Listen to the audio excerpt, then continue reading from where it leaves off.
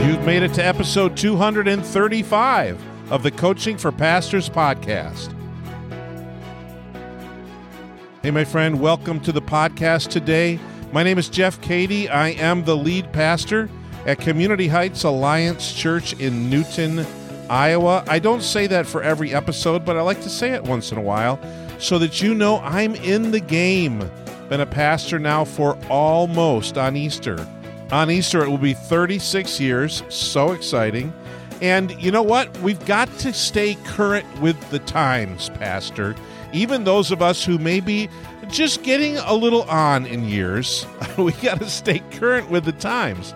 And one of the current things is this AI revolution, artificial intelligence. In fact, the writing ones, the OpenAI has put together this thing called ChatGPT.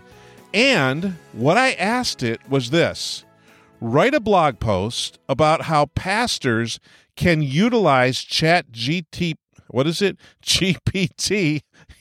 in sermon preparation. Now, the middle part of this episode is going to be the answer. I'm going to read this, but I'm going to read it in my voice. And I may change a few pronouns here or there just to make it sound like it's me. Okay, are you ready?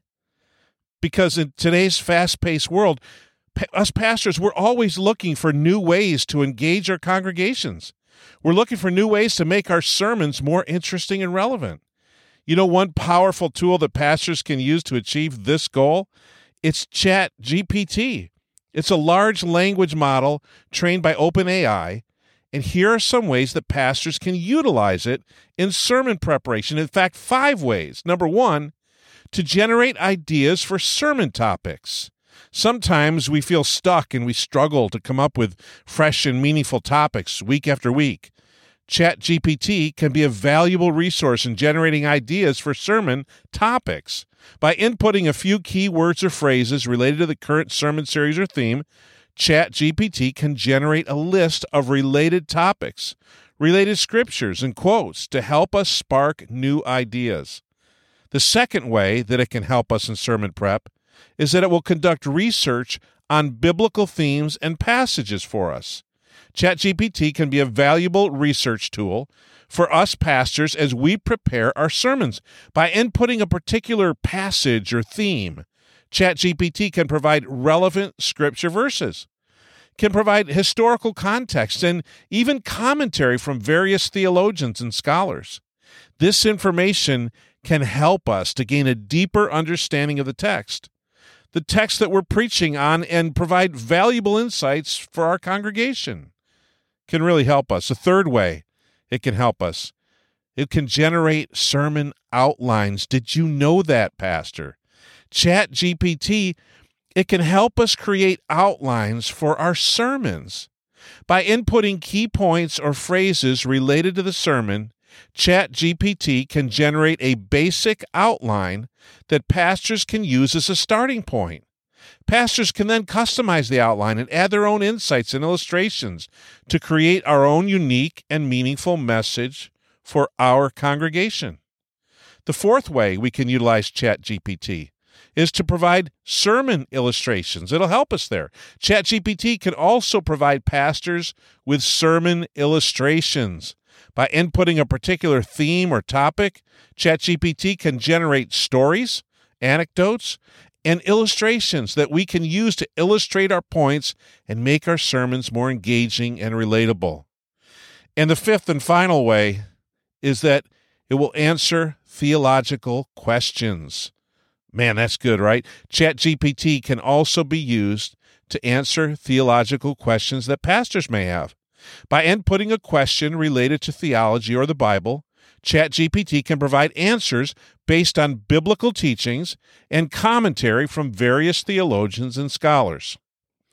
In conclusion, ChatGPT can be a valuable tool for us pastors in sermon preparation by generating ideas, conducting research, providing outlines and illustrations, and answering theological questions. ChatGPT can help pastors create more engaging and meaningful sermons for our congregations.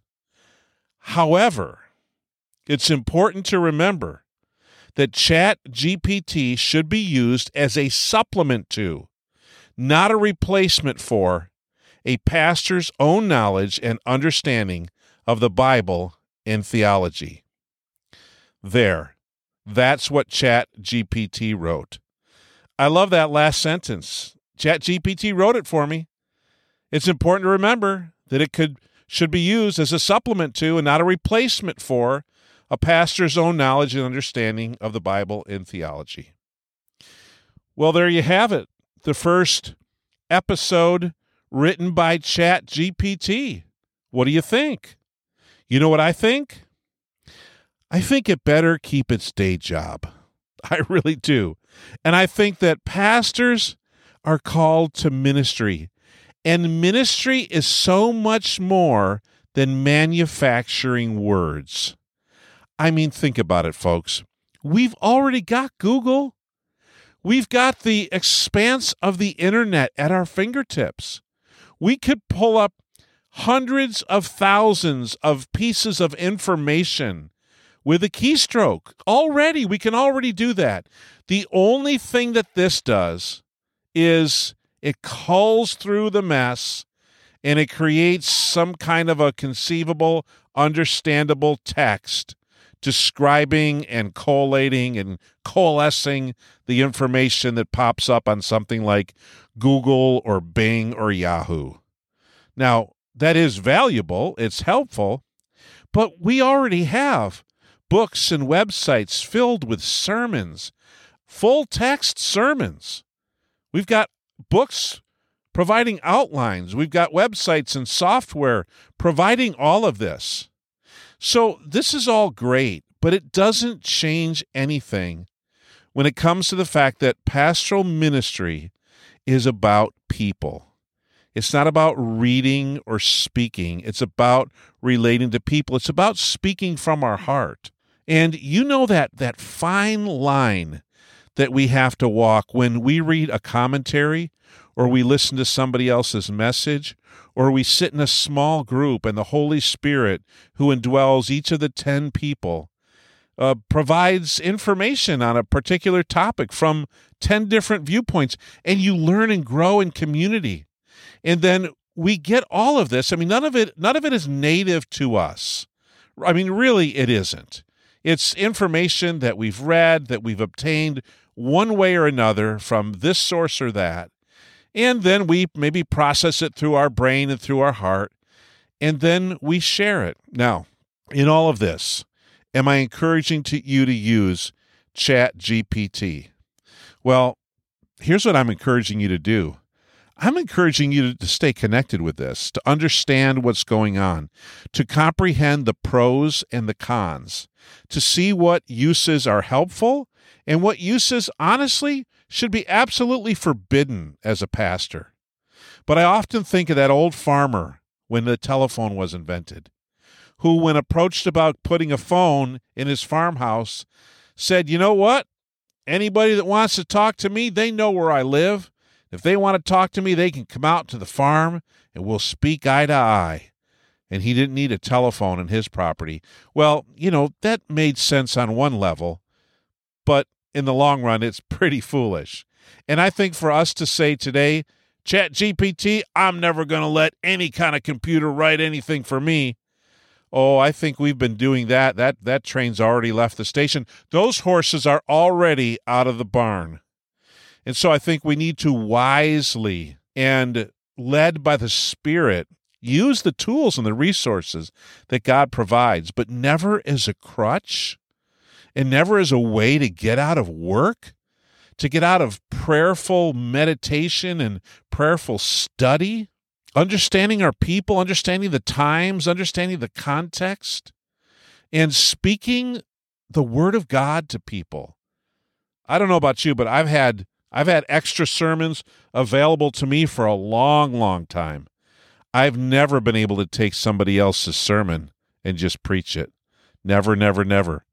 But I've been able to take a lot of resource material and use it to begin a study and to begin a process in my own mind and heart through which I develop my own message.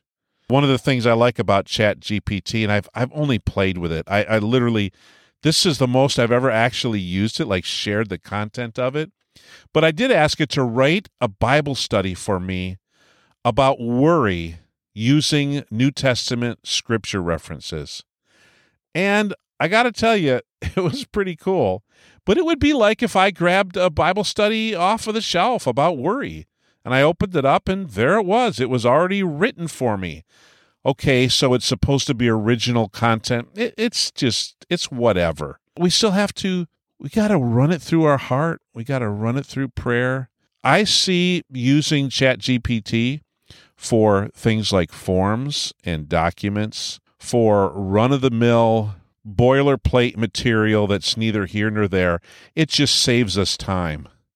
But when you're talking about a sermon, Pastor, really? We know the work that has to go into that. We know the heart, the prayer, the authenticity, the genuineness, the honesty.